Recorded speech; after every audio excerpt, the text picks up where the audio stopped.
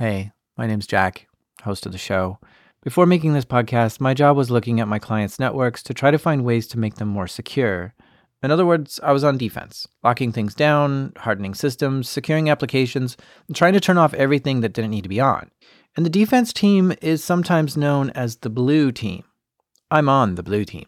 But one day we paid an attacker to come into our office and see how well I did at securing the network. He was a professional penetration tester, and I made him sit right next to me. Attackers like this are said to be on the red team. And this whole red team, blue team thing is just a term borrowed from the military where they had drills with attackers and defenders. So here I am, the blue team, and there he was in the desk right next to me, the red team. The adversary, the enemy, a hacker. What do I do? Do I sabotage him so he can't do his job? Do I block his IP from getting anywhere? It wasn't that I didn't trust him, because he came from a very trusted company, but it was that I was extremely curious at how he works.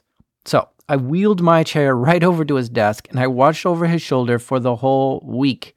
And I was amazed at what he can do. I learned so much that forever made a permanent impact on the way I see how attackers work.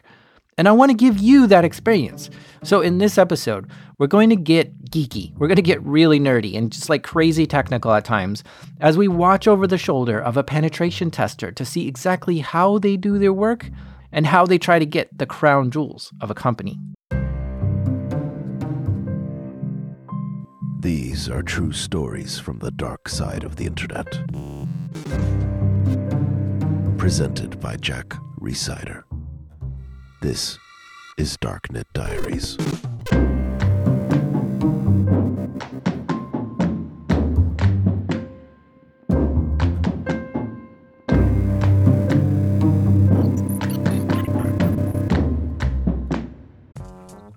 Support for this show comes from Varonis. Guess how many files the average employee can access on their first day of work? 17 million. And most of them they never use. Those files are what these ransomware gangs steal and hold hostage, because companies will pay to get that back. That's why ransomware is such a threat. The blast radius is huge, 17 million files? There's so much valuable data that's easy to get and they can make money from. Do you wonder what your company's ransomware blast radius is? Varonis does a free cyber resilience assessment and tells you how many important files a compromised user could steal and whether anything would beep if they did, and a whole lot more. They actually do all the work, show you where the data is open to, if anyone is using it, and what you can do to lock it down before attackers get inside. They also can detect behavior that looks like ransomware and stop it automatically. You can even get a break on your cyber insurance. If you want to learn more, visit varonis.com/dark. That's spelled VARONIS, varonis.com/dark. The penetration tester we're going to watch over the shoulder of goes by the name Tinker. And he has a background in the US Marines and has been doing penetration testing for a long time, years. And when you do penetration testing for that long, you end up knowing a lot about computers, far, far, far more than the average person, and even more than the average IT person. And Tinker really is top notch at knowing how computers work in general. So I called him up. Hello? Tinker, you there? Hello? The cable just wasn't pushed in all the way. That's all right. It's the nature of all, most issues are cable related. Okay. Sounds like we're going to be in for a ride here. All right. So let's start out with just tell us your name and what do you do? Sure. My name is Tinker Secor. I am a penetration tester or red teamer, depending on the nature of the engagement. But generally speaking, I hack into computers and I break into buildings in order to test my client's security. He's a typical penetration tester, and it's amazing to me that this job even exists. And there are a lot of people who do this as a career. I mean, imagine if a brick and mortar type store tested their security like this too. You'd have paid shoplifters trying to test how good the LP is. LP is loss prevention for those non-criminals out there. And you'd pay cat burglars to try to steal paintings from museums. And you'd have reformed street gangsters trying to quietly rob a casino. And maybe some of these jobs exist, but in the online world, it's actually very common. I'm pretty sure that if you want to process credit cards at all, you need an audit done on your network, which usually requires a penetration tester to come act like a criminal to see if they can hack into your credit card machines. Anyway, Tinker's been doing this for a long time, and he's really successful at getting into networks. And today, we're going to follow along with him on his assignment. It was a large national client within the United States, but it kind of stretched within North America and a bit in some other continents. Now, often what a penetration tester will do is try to find a way into the network from the internet, the outside. Basically posing as just like a rogue hacker online who's trying to find something open or a website that's like exposing data. And Tinker had already done some of that for this client, and they were happy with the results, and they wanted to take this to the next level. They said, look, we want to assume that a threat actor has breached the perimeter. We want to assume that a threat actor has either broken into the facilities, implanted a rogue device, or maybe an insider threat kind of thing. Generally speaking, this test will cover all of it. There's a term in information security called defense in depth. And this chief information security officer, their CISO, felt like their defense in depth was so good that they wanted to put it to the test. Basically, this concept means you create many layers of security, which makes it like redundant even. So I started inside. It's what we call an internal pen test. So the idea is, okay, if you plan to fail and fail gracefully, you want to see, okay, what happens once somebody gets in? A lot of people say it's game over, but there are so many different ways to breach. Now, again, I want to give a warning here that we're going to get nerdy and technical in this episode because this story he has paints a perfect picture of what a penetration tester does. And I want to get technical because I think it'll be a fun opportunity to see exactly how all this works. Oh, and there's also a few cuss words in this one too. So this company wants Tinker to do a security assessment from the inside of the company. And to do that, they need to set him up with a temporary job in marketing. So they set me up basically to do content. And so I went in within the marketing department. And so I assumed the name Jeremy, and it was Jeremy from marketing. You get it, right? This Jeremy from marketing is actually a very good hacker. And his goal is to see how much he can hack into in his first week on the job in the marketing department. And the IT team and security team and even the marketing team have absolutely no idea that this new guy, Jeremy from marketing, is an extremely trained hacker who's highly motivated to just hack into the network and get everything. And this isn't a far-fetched scenario. Sometimes you have temps or interns or new hires that get turned into spies to work for another government to see what's in that network while they're working there. And can you really trust Jeremy from marketing? Yeah, suppose he did all the interviews, but still, I mean, he really just did walk right off the street and sit down in your office. So are you going to give him all the passwords to file servers and logins and to the company's Facebook account? Ideally, your hiring process should vet him, but it's really hard to know if that person is actually trustworthy. There was really only two people in the entire company who knew who I was, and that was the CISO and one of his assistants. The CISO is the Chief Information Security Officer, and he reports directly to the CEO. He basically got everything sorted out with HR to hire this Jeremy from marketing. And they said, look, I could bring in anything I wanted. You know, I could bring in all my hacking gear if I wanted to, but I needed to make sure that I didn't get caught. Without being caught is the tricky part. If he had like a bunch of antennas sticking out of his desk or even extra laptops all around, it would surely look suspicious. All right. So he's all set for his new job. It's Monday morning and he's off to work.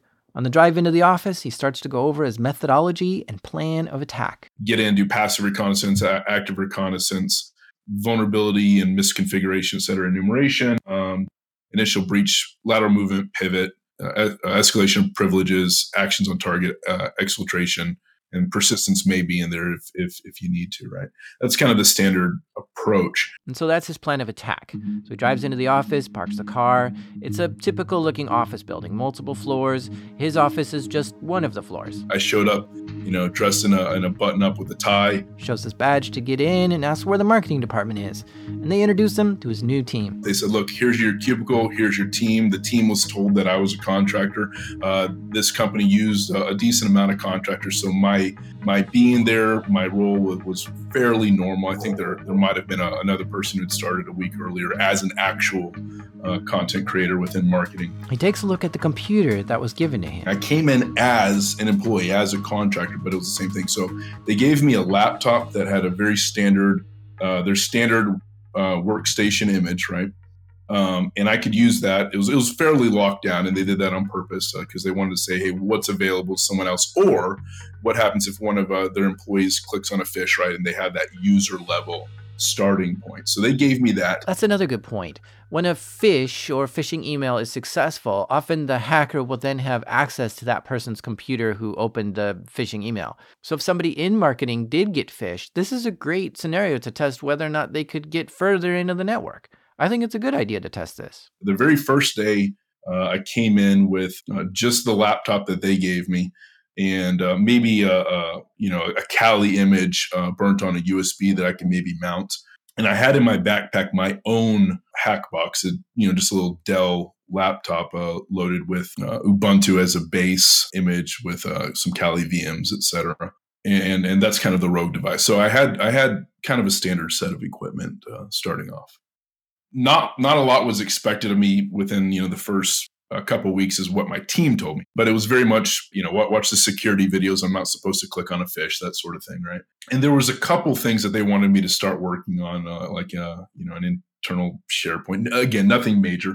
The culture was, hey, we'll get you spun up over the next 2 weeks, and starting on week 3 and 4, you'll start shadowing people and getting into it. So this gave him a lot of time to himself to see what was in the network. And so the very, very first thing I did was plugged in their standard laptop and just get a feel for it.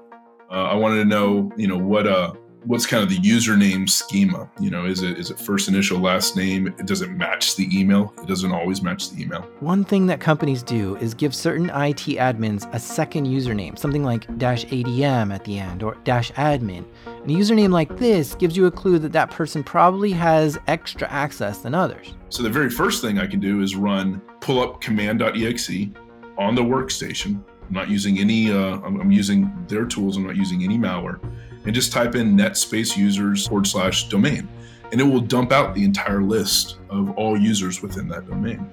I can do net groups domain admins and dump all the domain admins. I can do net groups domain controllers /domain and dump out the host names of all the domain controllers, right? These commands spit out a ton of data, giving a list of all usernames, all admins, all domains, and he's compiling this data to have it handy later in case he needs it. And these commands he's typing aren't even hacker tools. They're just standard Windows commands there to help IT administrators do their job. And this is all part of the reconnaissance phase. Me running these commands as a user against a domain controller, that's how a lot of default Active Directory environments are set up. I did this raw just so I could have it offline at night.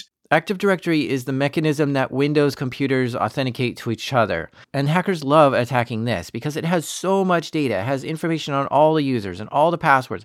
And it has tons of stuff that a hacker can use to escalate their privileges or move on to other systems. It's a great place to start looking. And there's a lot of standard things to look for, which are like low-hanging fruit, known vulnerabilities, best practices that the IT team didn't follow.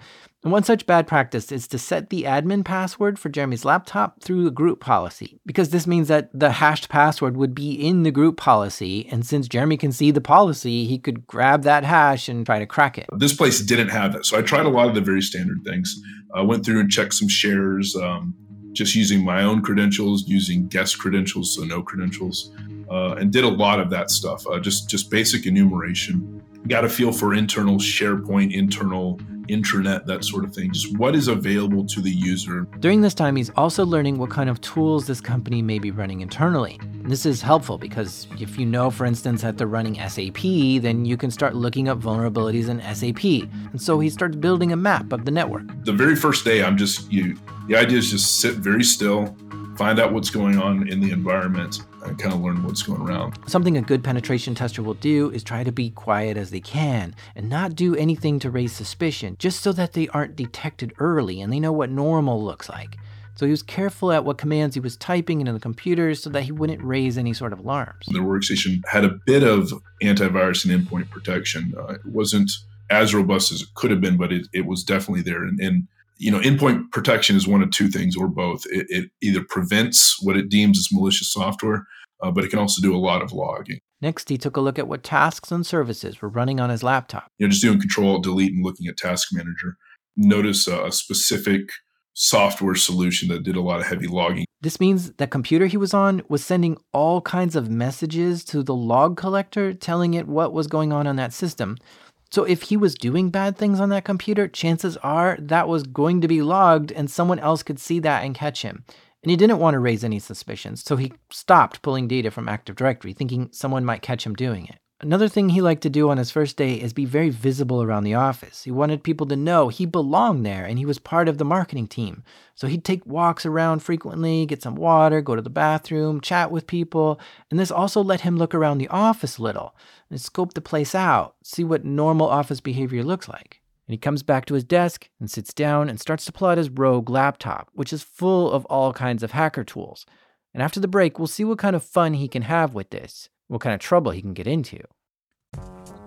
This episode is brought to you by the Jordan Harbinger podcast. Here's a clip from one of his episodes. You're about to hear a preview of the Jordan Harbinger Show, where I speak with the infamous Fyre Fest's Billy McFarland from inside federal prison, where he's serving 6 years for fraud and on the hook for $26 million in restitution. This call is from William McFarland, an inmate at a federal prison. Is this the new Billy that we're hearing, or are you the same Billy that tried to pull off the Fyre Festival? When I think about the mistakes that were made and what happened, there's no way I can just describe it other than what the was I thinking? I was wrong, and I hope now that I can in some small way make a positive impact. Once you knew that the festival wasn't going to go as planned, why didn't you call it off? So a lot of people don't know, but the decision to cancel the festival was made when I was told that 3 people had died at the event. Thankfully, no one was actually physically hurt in any way. But up until the last second, I believed incorrectly we could pull it off, and obviously I was wrong. We had something called the Urgent Daily Payments Document. Essentially, it was a list of payments that we had to make that day, or else the festival couldn't proceed. In the couple of months leading up to the event, it went from a couple $1,000s a day to a few $1 million a day, where I had to wake up at 9 in the morning, find $3 million by noon, and then make the payments by 4. You had a big vision. I mean, it was huge. And you got so close to something great that everyone wanted to be a part of, and people still want to be a part of it. I have to wonder if there's going to be a Fyre Fest version 2. I assume you wouldn't call it that, but are you thinking of doing something similar? If there's anything that makes you want to create and build and do, it's being locked in a cage for months or years. Are you going to come? For more with Billy McFarland, including lessons learned on the inside and his plans once he's served the time he agrees he rightly deserves, check out episode 422 of The Jordan Harbinger Show. Support for this episode comes from Oracle for Startups. I think I have to buy a new phone this week. This one I have is running out of space, and it's just too slow for my modern usage. But I wonder if startup companies have this same problem, where they start out with some cool new technology to run their business, but over time it starts to slow down, and their underlying architecture just can't handle big customers, large spikes, or the growth that they hope to have. How does a startup find technology that can grow with them? Well, Oracle has this startup partnership. It's cleverly called Oracle for Startups. The idea is, even though you're a startup, you can tap into the cloud computing power, expertise, and connections of a big dog like Oracle. You get free cloud credits and 70% off their cloud services. Plus, with multi-cloud support and no vendor lock-in, you build this any way you want. Now you aren't frustrated, and you've got the power to scale, and you're free to go after your dream customers. Don't stay stuck. Go check out oracle.com/go-to/darknet. Jeremy from marketing pulls out a Rogue laptop and boots it up. When I did plug in my actual laptop, my hack laptop, very first thing I did is run Wireshark. Wireshark captures all packets coming to that computer. It's sort of like sitting on the front porch of your house and watching all the traffic going up and down the street. But you really only get to see what's on your street, and not like the whole neighborhood. And in fact, you really only get to see what's coming in and out of your own driveway. But still, it gives you a good sense of what kind of traffic is going around. And so I spun up Wireshark and started sniffing a lot of the packets. Primarily, he was looking for what sort of hardware is on the system, laptop-wise, right, or even server-wise. What's the host name schema? Because while Wireshark generally only picks up traffic to that computer, it also picks up broadcast traffic too. And these are packets that are intended for everyone on that subnet. and computers make a lot of broadcast traffic. And by capturing these MAC addresses, it will also tell you what kind of systems are on the network, because a MAC address contains information on what manufacturer made that device. So again, knowing this lets him blend in better. Now he's starting to know what kind of exploits he might be able to use. Again, the very first day, especially right at the beginning, all I'm really trying to do is just sit very, very still and listen to what's going on around me, get a feel for the environment. This reminds me of the quote from the spiritual teacher Ram Dass, which goes like this: "The quieter you become, the more you can hear." One thing struck me is that they didn't have a very good NAC solution. NAC is Network Access Control, and it's a technology that gives each individual computer network access. So with proper NAC, only computers that the company has authorized are allowed on the network, and everything else gets no access at all. It's to prevent this very specific type of attack where you plug in rogue devices. You should only plug in devices that you know are yours. The problem is having to manage all those assets, and especially when you come from kind of an open environment where bring your own device and that kind of thing can get into the internal network. Implementing a NAC solution is a simple concept, but it's very, very difficult and typically takes several months to roll out. So they did not have network access control, so I could plug in my rogue device. But as soon as I got done with the passive sniffing, I want to know what MAC addresses are associated with servers, with laptops, and whatever else I could find. And there's sometimes even phones, right? And what were the host names for each? I changed my host name to kind of match their schema, and I changed the first 3 octets of my MAC address to match their hardware, and then I randomized the last 3, right? So I did do that in order to blend in. He's like Rambo now, painting himself with mud to avoid being detected. The long and short is I tried a couple different things and ended up in a position where I was confident that I could start doing more active reconnaissance without being kind of found out. Day 1 is over. Jemmy from marketing quietly loads up his laptops and heads home for the day. He's feeling confident at this point. He's collected a lot of data and starts to, get the feel for the environment and starting to think about what kind of attacks he can use. So the next day he comes in and fires up Responder. In my opinion, Responder is an amazing tool. It's like cheating almost for hackers. And here's how I think it works. Okay, so like if you have an office job and you use a computer, do you have shared drives on that computer? Like if you're on a Windows machine, you might have the M drive or the I drive or the Z drive.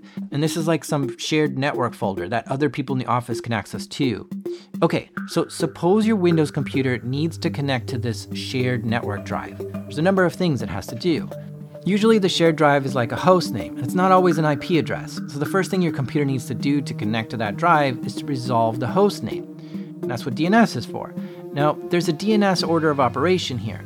Your computer will first check the internal host file to see if it has a hard-coded IP address for that server. And if not, it'll then go to the DNS server to see if it knows what the IP address is. Now, normally the DNS server knows the IP, but sometimes it fails. It fails because maybe you're on the wrong network, you're not VPN'd in, the shared server might be offline.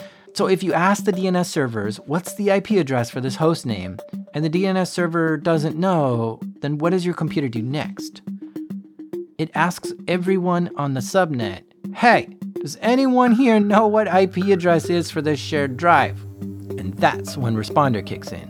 Responder is a lying, cheating, sneaky, ugly-looking guy who says, yeah, I know exactly what IP address is for that server. And your computer says, oh great, what is it? And Responder says, it's me, I'm that shared drive, even though it's not. And your computer says, oh okay, great, let me in then. And then Responder says, okay, sure, no problem, but first, I want to make sure you're allowed, so tell me your password. And your computer then gives Responder the password. You're not going to send your raw password, in the clear. You're going to send your authentication hash. In this sense, it's typically net NTLM v2 or v1, and that's a salted hash. Do you see what happened here? Responder is a hacker tool that just lies and tricks a computer on the local subnet into giving computers the hashed password to that computer. It's unbelievably good at this too, and it's almost impossible to detect since you have to have sensors on that local subnet to spot it. Generally speaking, I will run Responder twice a day for maybe 15 to 20 minutes and even intermittently at that. I run it right in the morning and right at noon when people are logging in through the computer. They're logging in the morning, they're logging in back from lunch. That's when a lot of that traffic comes that you can trap.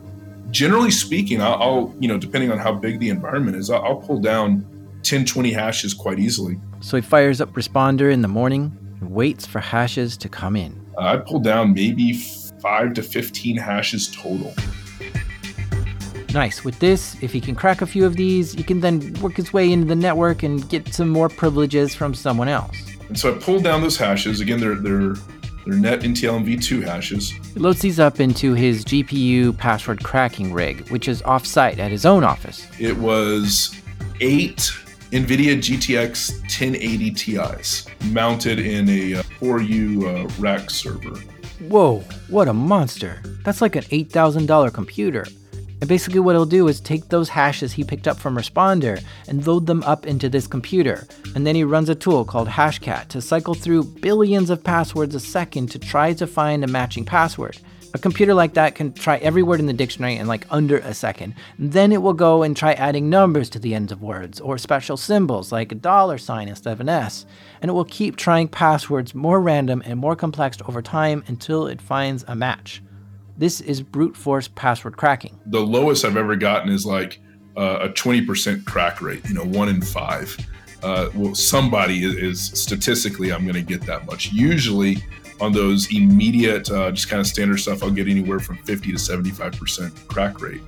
NTLM, I think at that time we could do something like 300 billion guesses per second. And I want to say with net NTLM v2, it was only, and I say only, it was only somewhere between, 6 to 12 billion guesses per second, right? So not too many, right?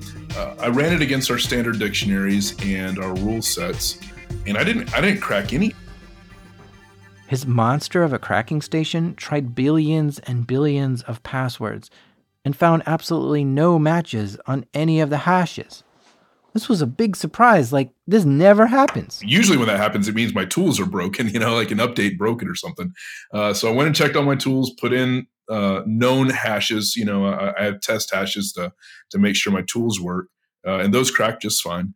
So I did, troubleshooting on my own stuff.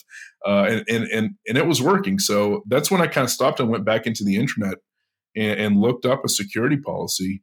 The security policy is going to tell you the minimum length of what a password must be and how many special characters and digits that have to be in it. And sure enough, I believe they had a minimum of 12 character passwords. And at that point, starting to become passphrases. I'm a big advocate of passphrases. Password you can crack fairly easily, but a passphrase, ideally 4 or 5 different words, completely random. That's much more robust than what we have today. But I said, okay, all right, that's fine.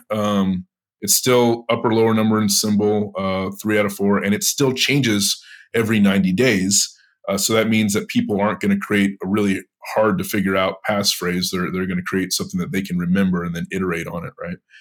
And so I changed a little bit of my attack settings to account for minimum 12 character, and basically just picked longer words and longer numbers at the end. I did 4-digit numbers, so you usually get the last four digits of somebody's social security number, the current year, something along those lines. And I just picked longer words. I also did I went onto the website and did a full word scrape from all their stuff, including a lot of stuff from the internal intranet, to get kind of the cultural kind of thing. So you get local sports teams, you get local schools, you get local street addresses, and any kind of mascots or what have you that they really identify with. You also get cultural phrases or what have you. And so I finally did that, and I finally got, I want to say, a good, tiny handful. I finally got a couple clear text passwords, but let me tell you, my equipment was sweating after that. Okay, now, Jeremy from marketing has a few other employees' passwords, and really, getting this was not that difficult. Running Responder is really simple to do, and he's using off-the-shelf parts to build a computer to crack these hashes. It sounds amazing, but if you know what you're doing, it's really not that hard. So now that he has a few usernames and passwords, he cracks a small smile, because it feels like a big win, but he doesn't want to let the other people in marketing know that he's doing something. And he begins to try to figure out what he can do with these accounts. So there's a couple things that you can do, right? You can immediately try to log into a workstation. So I know their laptop is on this subnet, and I do a very targeted spray with their username and their password against all of it. What targeted spray means is that he's subtly trying to remotely log into a computer using these passwords he found. But none of the logins worked. The error message amounted to good password, but not authorized to log in, not within the group that can do remote logins, which is fascinating, right? I mean, that is absolutely something that you can do. But I very rarely see, I mean, that by default, that's not set up, which to me, that was kind of my first shock to the system. Aside from the fact I'm like, here I am, they require 12 character passphrases, and they don't allow common users to do remote login to their own boxes. I'm starting to go, okay, so something's going on here. Where, what sort of place have they put me in? So, okay, these users cannot log in remotely, but they have to be able to log in normally, like when they're at a workstation. So he logs out of his company-issued workstation, and he tries to log in with one of these usernames. Now, earlier, he was pulling stuff from Active Directory, but because there was so much logging enabled in his laptop, he had to stop, because he didn't want to bring attention to himself.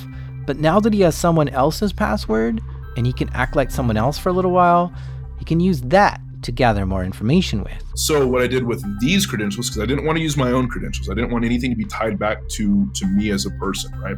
So I used these stolen credentials, and at that point I logged into Sysvol on the domain controller, pulled all of Active Directory.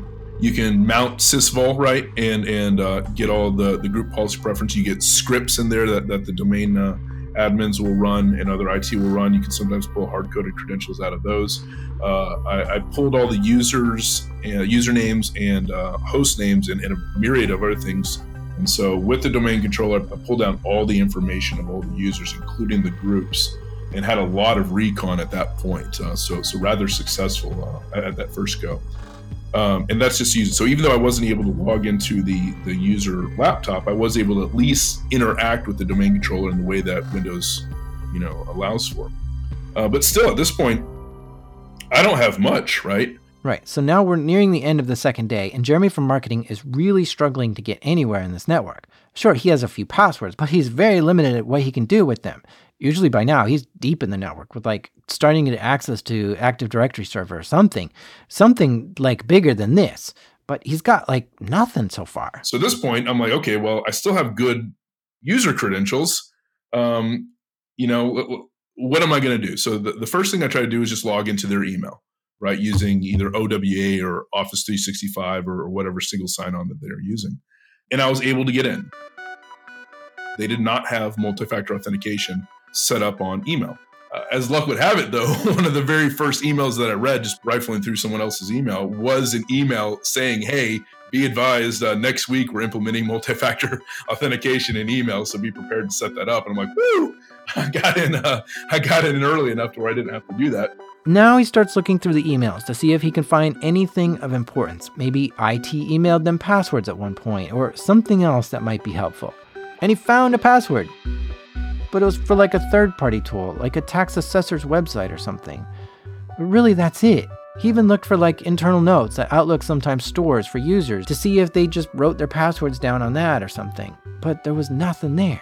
No help. So he tried a new approach. Get into their single sign-on, their intranet, right? What I see companies doing today is they create a single portal for employees to log into, which then provides them access to all the tools.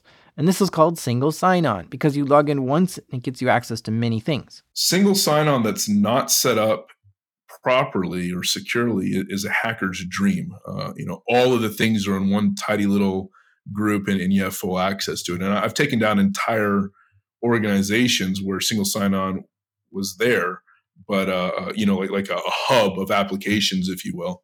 One of them gave me just a whole lot of access. This place, though, I got in from the outside, which I tried to do because I didn't want it to originate from the inside. From the outside, it required multi-factor authentication just to log in, right? When he says from the outside, he means from outside the company. The single sign-on portal can be accessed from anywhere in the world. It's right on the internet. But multi-factor authentication makes it much harder to log in. This is where you need both a password and a 6-digit token code generated on your phone or something to get in. So he tried to get into the portal from his laptop on the inside of the company, and it didn't require a multi-factor authentication. Yeah, now he's in. Now he looks to see what's there. A bunch of different apps, payroll stuff, client databases, control panels. Okay, he's feeling like he's getting somewhere now. And I clicked on one of the apps, and each individual app required its own separate multi-factor authentication login. I was like, what kind of lockdown prison is this place, right? You know, it's the opposite of single sign-on. Well, exactly. And so what they've done is they set it up properly. They had one place for everybody to go to, but man, you better have your soft token or something set up. At this point, I'm getting kind of heated. I'm like, Tinker, you're losing time. You better hack into something. I had gotten a couple of things. I hacked into email, but it didn't give me much, right? So I already have, some findings. I've got a report here that's kind of building of things they can tighten up, but nothing significant, and pen testers, your dopamine, your adrenaline is going off of those really big hacks, right? And so I still, at this point, have not gained access to another workstation beyond my own. He takes a little break, gets a drink of water, resets himself, and sits back down. I need to move. I need to start getting onto some servers. I need to start going and at least targeting some crown jewels here. But I've got nothing. And one thing caught my eye though in the single sign-on was Citrix. And I as an attacker, I love Citrix because what Citrix is it amounts to remote desktop through the browser, right? And so generally, if there's something from Citrix, generally it's a server of some sort that's hosting internal applications or something else it's serving up. But I see Citrix and I usually go for it because I can really get a good thing there, maybe dump some memory. And I click on Citrix. And it asks me for multi-factor authentication, and it says it's going to send it via SMS to this user's cell phone, but it only gives the last 4 digits of the cell phone. Well, yes, it's possible to hijack a cell phone, do like SIM swapping or something. That's technically illegal, and he's not allowed to do illegal things as a penetration tester. And all he knows about this person is their name, their username, their password, and the last 4 digits of their cell phone. But I have their email. So I type in the last 4 of their phone number into the search bar within this person's email. And I pull up one of their signatures that has their full phone number. Okay, I have their full phone number. I have their name. I have who they are. I have everything that amounts to them within this environment. Let's bypass multi-factor authentication.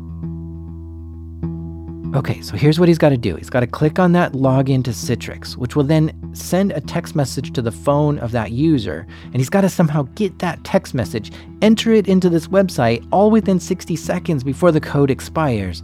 This isn't going to be easy. I have this phone number. I call person. I got to make sure, none of the people around me are hearing me at this point, right? But I put on my headset, I put on my own phone. And I call this person, they answer, and Jane from accounting. I lie to them, and I say, hey, I'm somebody else from IT, and we're going to migrate your Citrix instance within single sign-on. This person has no idea what I'm talking about. They're not IT, and so they're like, all they hear is computer gobbledygook. They're like, yeah, that sounds fine. Why are you calling me? And I'm like, well, I'm going to send you. I'm going to send you a PIN number that I need you to read back to me that authenticates that it is your account. But I need you to know, as your IT, I will never ask for your password. And again, this kind of gives them a sense of security. I obviously already had their password, but it gives them a sense of security and says, okay, well, they're not going to ask for my password. That's what matters. So I'll read off this PIN. I said, okay, well, I'm about to send you a text message. You'll receive it from my server, Citrix, right? And they go, okay. And I go ahead and click send MFA. And they go, okay, well, I got the text. You just need me to read this to you? I go, yep, just read it to me. She read it to me. I typed it in within, the minute because you only have about 60 seconds. And it logged me in. And I go, okay, well, just letting you know, and this was right before lunch, go ahead and take a long lunch or don't interact with Citrix for, at least 2 hours while we do the migration. And she said, okay, great. Sounds good. I go, okay, sounds good. Bye. I'm like, okay, great. Finally, I've got into Citrix. And so I log into Citrix and there's no applications. There's no computers. It's an empty Citrix instance. I've hacked my way into broom closet. There's nothing here. I just bypassed multi-factor authentication through a solid social engineering exploit after cracking this person's password, which was hard to crack to begin with. After this day and a half has arrived up to this very point, and I've got nothing. Absolutely nothing. At this point, if you were to look over at Jeremy from marketing, you'd see him sweating and shaking. I found that generally when I'm doing a SOC Eng, a social engineering attack, or when I'm doing a physical break-in or what have you, when I'm doing it, I'm calm, cool, and collected. I'm usually sweating like you wouldn't believe, but my demeanor is on point. Afterwards, though, man, that adrenaline rush, it comes crashing down, and I shit you not, I will physically shake. I'm probably one of the most loud, outspoken introverts you've ever met. I am confident in front of people. I used to be a sergeant in the Marine Corps, and so when you got a platoon full of trained killers and you're trying to get them to do what you want to do, you have to develop confidence, or at least a projection of confidence. Lie through your teeth, right? So I will have confidence. I am socially adept, but it still drains me, especially when I'm doing something like this that I have to put on a heavy mask. And so, yeah, I get out of that. I'm sweating. It took me probably about a full hour to prepare for it as I did an in-depth research on this person, and I've got nothing. Usually he's a lot further along at this point on his penetration test, and it's just making him really worried that he's not going to find anything. So I go, screw it. I'm going to go all out at this point. And as people start leaving to head home, I say, hey, I'm going to stay back and finish, try to knock out some more of these, onboarding videos. And nobody seemed to mind.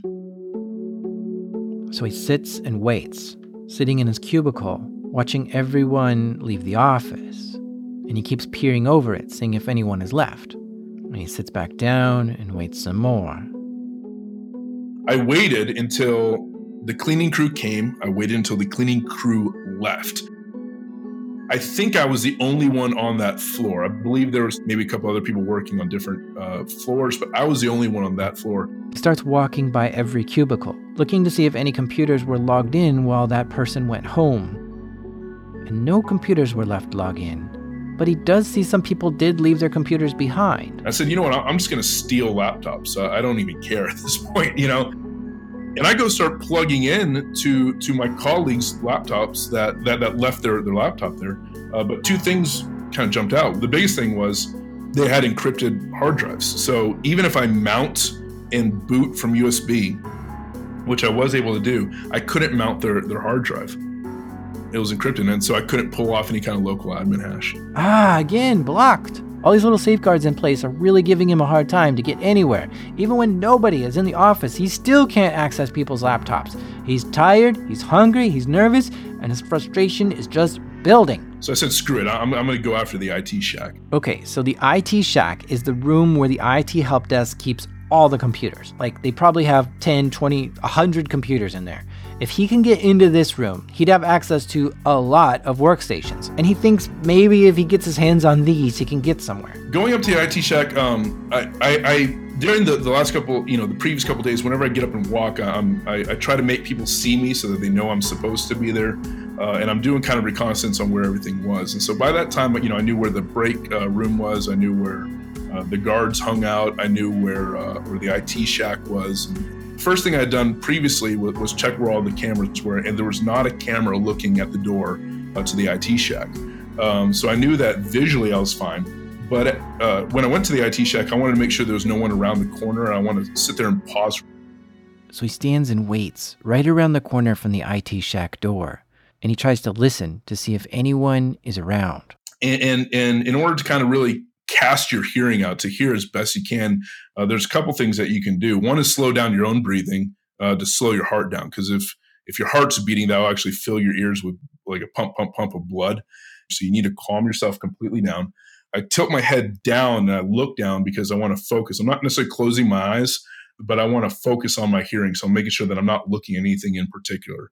And then I open my mouth slightly. And the reason why you do that is you have your jaw muscles, when you have a clenched or closed mouth, your jaw muscles will actually come right up near your ear canal and kind of close it off slightly. And so you can try this even at home. Get to a place where you have your jaw closed and just listen for a while. Even do this at night. and then open your mouth comfortably wide open. You don't want to strain yourself, but comfortably open to move your jaw bone away from your ear canal. And you'll find that opens your ear canal wide open. And you can hear a lot more. And I say get context. You can, not only can you hear further, but you can hear more things. Does that make sense? I love pen testers. It's like you're Felix the cat. You have a bag full of tricks and you never know when you need it, but you just have them ready to go. That's the thing. We try to be jacks of all trades, and you try to study as many things as possible. I pulled that trick out of being in the Marine Corps when you have to do night missions. Little things that you pick up along the way that just, I tell you, they come into play. So after standing around the corner from the IT shack door for a good 30 seconds listening for anything, it seems like the coast is clear. Time to move in. So he gets his lock picks ready and is prepared to move to the door and start picking the lock. He turns the corner and to his surprise, a door stopper is stuck in the door, which is just barely keeping the door open slightly. All right, lucky break. He won't have to pick the lock now. But this gave him a totally different sensation. Was someone in there? If so, is he going to have to wait even longer for them to leave? He tries to look through the crack, but he can't see much. Screw it, he's going in. I walk in real quick, and I see stacks and stacks of laptops. Nobody was in the room. Someone accidentally left the door open all night. Come to find out later on, it was literally a person had forgotten their keys, and so they left it propped open to go to the restroom and never came back to shut the door. So he's standing in the IT shack in front of like 75 laptops or more. And I've got an option here. I can stay in the shack and do all my things there, or I can take what I need and move over to my desk or conference room, whatever, and do it elsewhere. And there's a give and take of both. If I stay in the shack, no one will see me hacking into these computers. And so if I stay in there, I protect myself against the bulk majority of people that will be walking through in the middle of the night if they came in, after hours for whatever reason. But if I stay in there and an IT person comes in, which plenty of IT people work overnight or have to come in for a call or something, I'm caught red-handed. I've got no excuse for being in there. And so I make a call that I'm going to start hauling as many of these computers to my desk, and then from my desk kind of bring them up. And if someone comes by, hopefully I've got them tucked away or whatever, and I can pretend that it's mine or whatever, right? I can hear them come and I can kind of hide it and go back to work. And so I start taking armloads, like full handfuls of these laptops to my cubicle area and stacking them underneath my desk. And I ended up grabbing, I made, 3 or 4 trips and ended up grabbing about 30 laptops before I said, you know what, this is probably enough.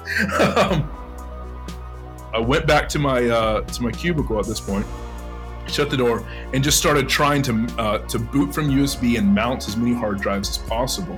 He starts going through each laptop one by one, spending hours on that, trying to find if any of them have an unencrypted drive. And he finds 2 in the whole stack that were either old images or didn't get encrypted.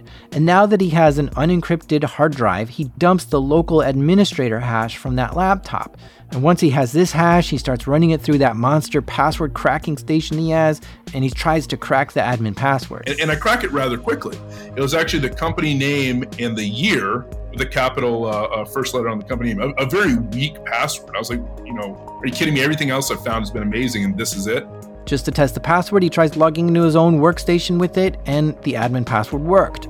Bingo. This means the admin password that he just found is likely the admin password for all the users' laptops in the office, which should allow him to log into any user's laptop. Finally, he's making progress. This is a big break. So he starts putting the laptops back in the IT shack. And I took pictures of where they were so that, they were out of order by this point, but I put them, stacked about as precisely as I possibly could. Anything I touch, I put it back as closely as I found it so that it doesn't look like it's been disturbed. And I'm like, okay, well, great. I got a lucky break. I can now use this to spray everything, right?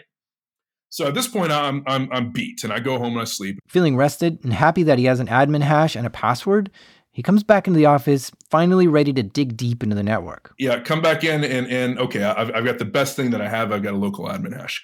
First thing I try to do is pass the hash, which just uses the actual hash as a password. Which is a great technique. Often when you're logging into another computer, your computer hashes your password and gives it to that other computer to log into. So if you have the hash, just give him that, and that could authenticate you. But in this case, it wasn't working. There was some kind of error. But last night he cracked the local admin password, And IT administrators will often reuse this password. So this local admin password might actually work on every laptop in the whole company. So he tries to remotely log in to another computer using this local admin and password. But it wasn't working. The local admin hash was not letting me log into. Again, it comes up as valid credential, but you're not allowed to log in, right? And I'm like, this is asinine. like even the local admin needs to be able to log in. It's not letting me. So he logs into his own laptop again as local admin to try to figure out what's going on. When I log in with the local admin password, they don't have access to the full computer. The local admin, the local administrator does not have full access to the rest of the hard drive. It doesn't have access to the user level, which this doesn't make sense because that's how it's set up. That admin has access to everything, right? And again, I'm punching myself in the face, and it turned out that they were using a third-party non-Microsoft tool to do access control and user control, etc. This is quite impressive. While the password was probably used for everyone's laptop, the admin user doesn't have that many rights at all. I've never heard of this myself. But yet this is another safeguard that this company has put in place in case this password got leaked, which was really hard to find to begin with. This would stop them even further. And now I'm angry. I can at this point I can pop a shell from my computer, but to my Rogue computer, right? With this pass, I can log anywhere and get a shell if I have physical access to somewhere. But it doesn't give me any rights. I don't have anything. I got this tiny little niche. I would be angry too. So many of his exploits and techniques should have given him access to the whole company by now. But this company was foiling his every single move and all his techniques. Now he's tired of trying to fly under the radar. He's ready to try an exploit on another computer that might make a little noise. And then from there, if he can get into a computer, you can see if there's anything good on that and move around to another computer. So he scans his own computer to see if it has a vulnerability that he can exploit. I tried a variety of them, but the one that worked was unquoted service path, which the way Windows works is if, say, you want to run a program at startup, and so it's designed to run this program at startup, but one of the folders that you run this program in has spaces in it, right? If you don't put quotes around that full path, what Windows will do is attempt to run up to the space as if that's that word. So say like it was something that said like Citrix space server, and that's a BS one.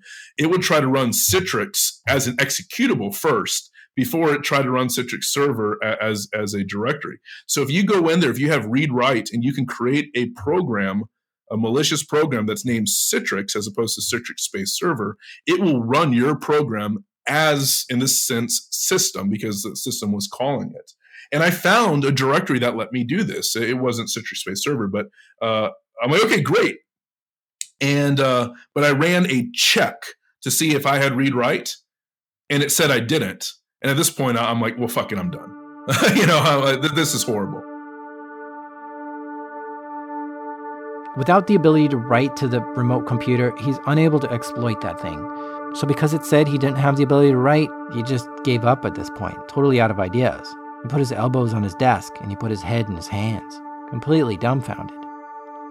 He's now on day 3 and still has not gained access to any computer outside his own and a couple of powered off ones in the IT shack. His report and findings so far look dismal. This has been the hardest assignment he's ever had. Now, day 3 is over and he heads home. Morning comes, it's now Thursday, he's getting ready to go into the office. And I called up an associate of mine. I told him, here's everything I did, but I ran the check to see if I had privs, and it said I did not have writability. He goes, well, did you try it anyways? And I'm like, oh, God damn it. No, I didn't. I just assumed. And I went ahead and tried to write to it, and I could. Even though Windows came back and told me I couldn't, I was allowed to write. This kind of tells you don't listen to the output of the tools that you're trying to hack into. Turned out, again, this third-party software that ran all the access control, the third party allowed them to write, even though the native Windows didn't. And the third party superseded native Windows. At this point, I now have a meaningful way to escalate privileges to system level. And I tried out. I went with my colleague. He wrote a stager, and I wrote the malware for it. So he wrote an executable that would then call my PowerShell a reverse shell, and I think it was just a tweaked version of Veil or some sort of PowerShell remote shell. So we tested it on my own workstation, unplugged from the domain. At this point, I'm getting kind of gutsy here, and it works. Okay, so for this exploit, here's what needs to happen. First, he has to put the exploit on a USB drive and then physically take it to another computer. Like, he would do this while a person wasn't at their desk. Log out of their user, log in as the local admin, drop 2 sets of malware. Drop it in as in copy it from the USB to the computer, and then log out as admin.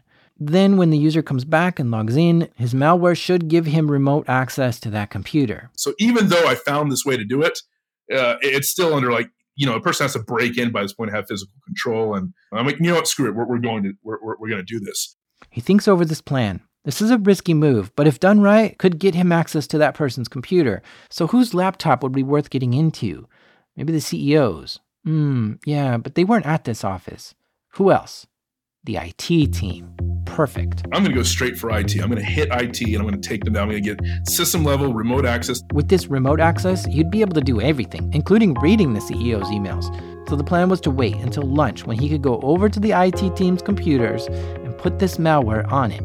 So he waits and waits, peering over his cubicle from time to time.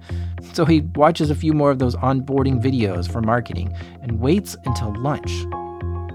The marketing team asks him to go to lunch, and he's like, no, I'm fine. But they kept insisting, and he's like, no, really, I want to stay.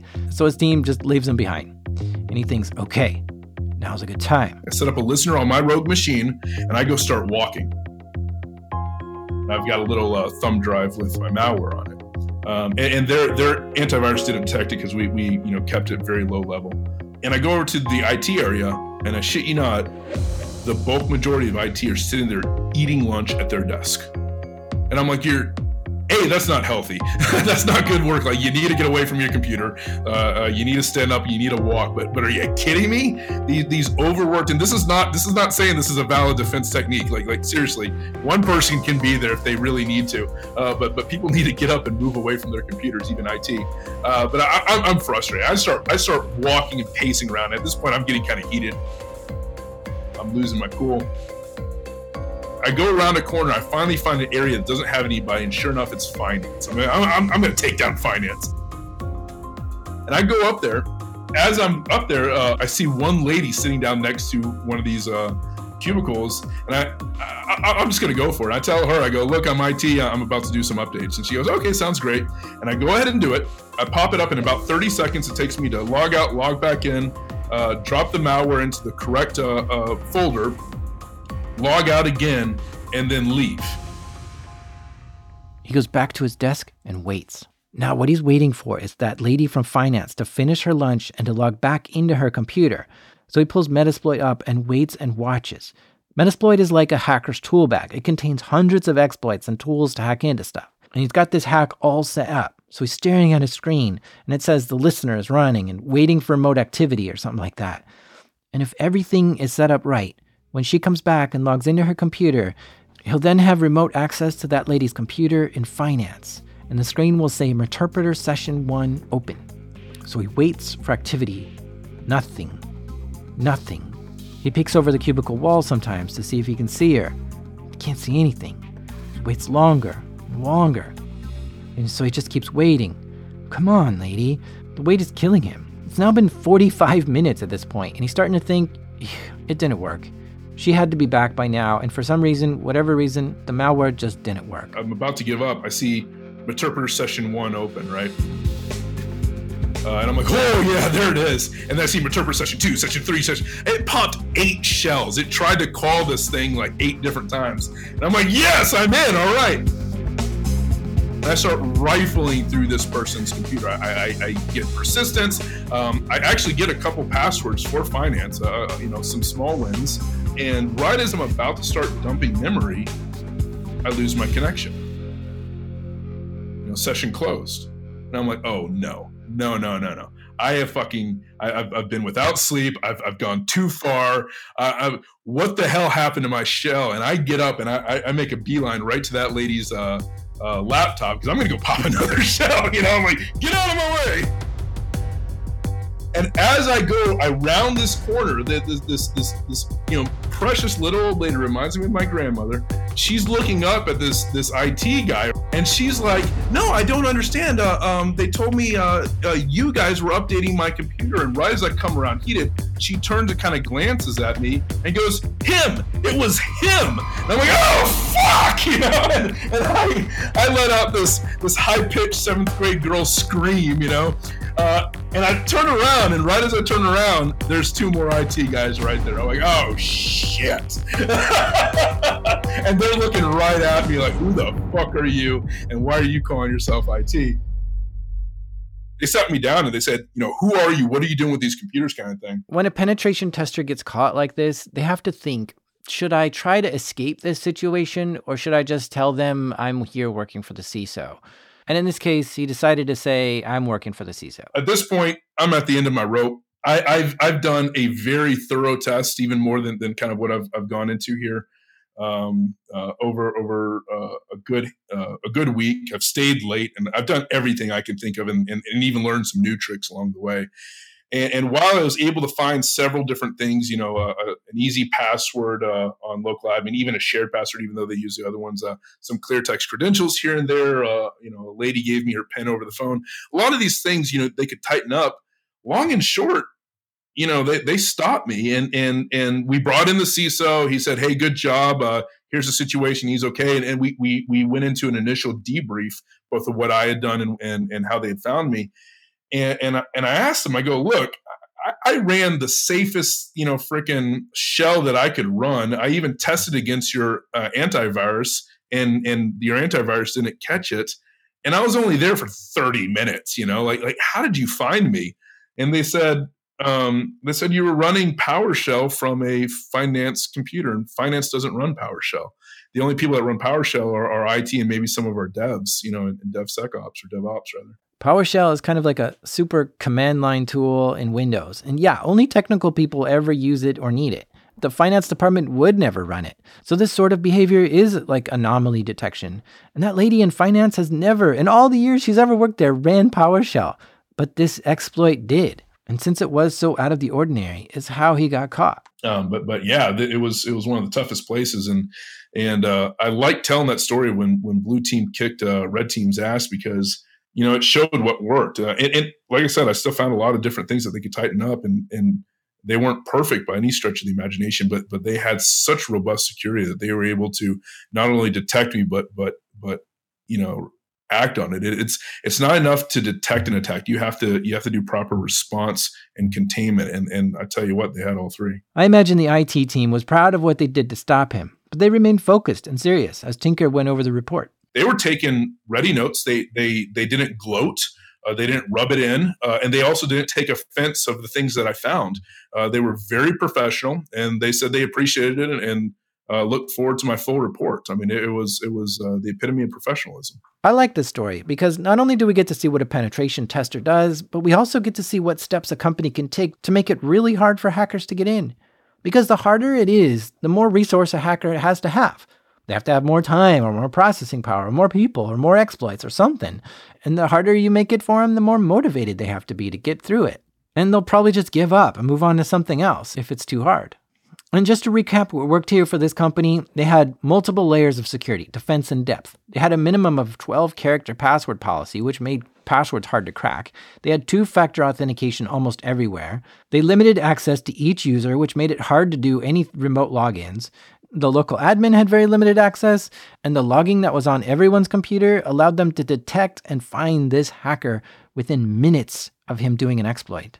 All this added up creates a nightmare scenario for Tinker, and will probably be enough to create a nightmare scenario for any other hacker. The CISO was it was just professionalism from the top down. You could tell that this was a culture of continual self-introspection, right? And self-awareness as it related to their environment. And continual approval. And he went in with the idea that, at a certain point, you can't have a perfectly secure system or no one's going to be able to use it, right? If someone can use it, an attacker can emulate that user in some form or fashion. And so he's like, we're getting to the point where we have risk acceptance. If you have to break into my place and physically access a computer and do all this kind of stuff, At that point, the only people I'm really worried about are really high-end criminal groups and the NSA and Mossad. And if it takes the NSA and Mossad to hack into my place, fine. We'll accept that, kind of thing. Thank you so much for sharing this story with us. Cheers. And thank you for having me here to tell that story. A quick shout out to the Dallas Hackers Association. Never met a more vile bunch of criminals, thieves, con artists, and hackers in my life, but there's some good folks.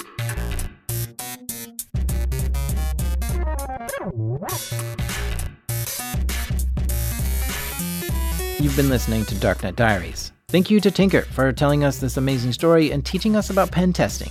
You should follow him on Twitter because he tells a lot more stories like this. His name there is TinkerSec. Also, thanks to Proximity Sound for doing that voice intro. That was really cool. Darknet Diaries is going to do a bit of a rebrand in the next few weeks with a new logo, webpage, shirts, stickers. I'm super excited to roll it out, so look for that soon. The show is made by me, the president of D Corp, Jack Resider. The intro music is by Breakmaster Cylinder, who you could always find hanging out at the Red Wheelbarrow Barbecue.